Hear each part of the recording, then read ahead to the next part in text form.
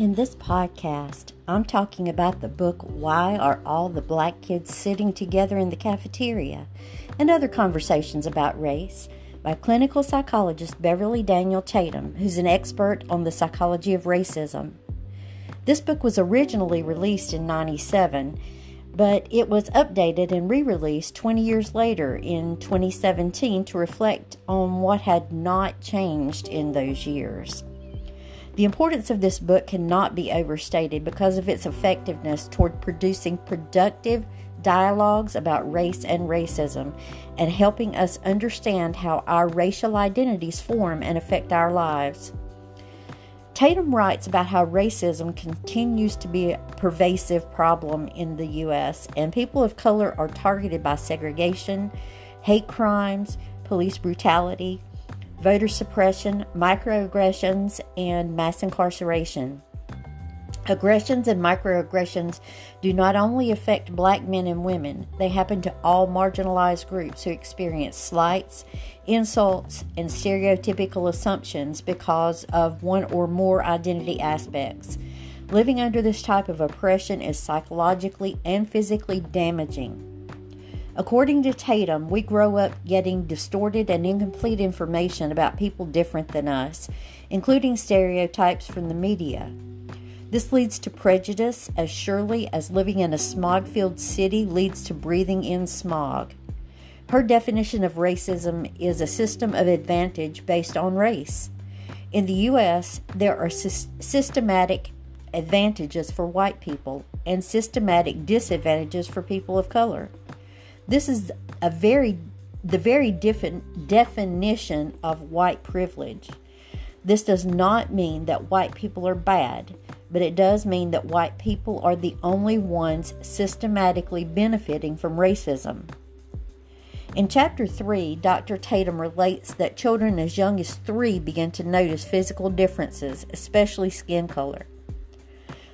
Sooner than later, they will ask about it, not out of prejudice, but in confusion. Most people don't know how to explain the concept of race and just ignore the questions. And when their race-related questions go unanswered, they internalize the subject as off limits. Tatum gives excellent examples in this chapter of conversations she had with her own children that would definitely help a young parent in structuring those discussions. She goes on to discuss the research by psychologists William and Benta Cross on the racial, ethnic, cultural identity model. That's the REC. Beginning in adolescence, REC membership becomes more important, usually triggered by an event that where they're forced to see racism and how it affects them. Black adolescents are targets of microaggression, online racist attacks, and also tracked into less rigorous academic school classes. They may try to become raceless. Others may try to fill an emissary position where they see their own success as a success for all black people. Or they may develop oppositional social identity where they keep the dominant group at a distance. And this is your hint about the title of the book. So why do they all sit together? They seek the support of others who've gone through what they're going through. Now, teachers can help by communicating high expectations and that they believe that they can be met. They can teach that intelligence is malleable and changeable over time. They can educate themselves about black achievements and pass on what they learn. They can give the students black role models with whom they can see academic success modeled. Many white people grow up thinking or talking about, without thinking or talking about their own race at all. Coming to an understanding about white privilege can lead to uncomfortable feelings of guilt and anger, which can cause that person to withdraw or inspire them to take action.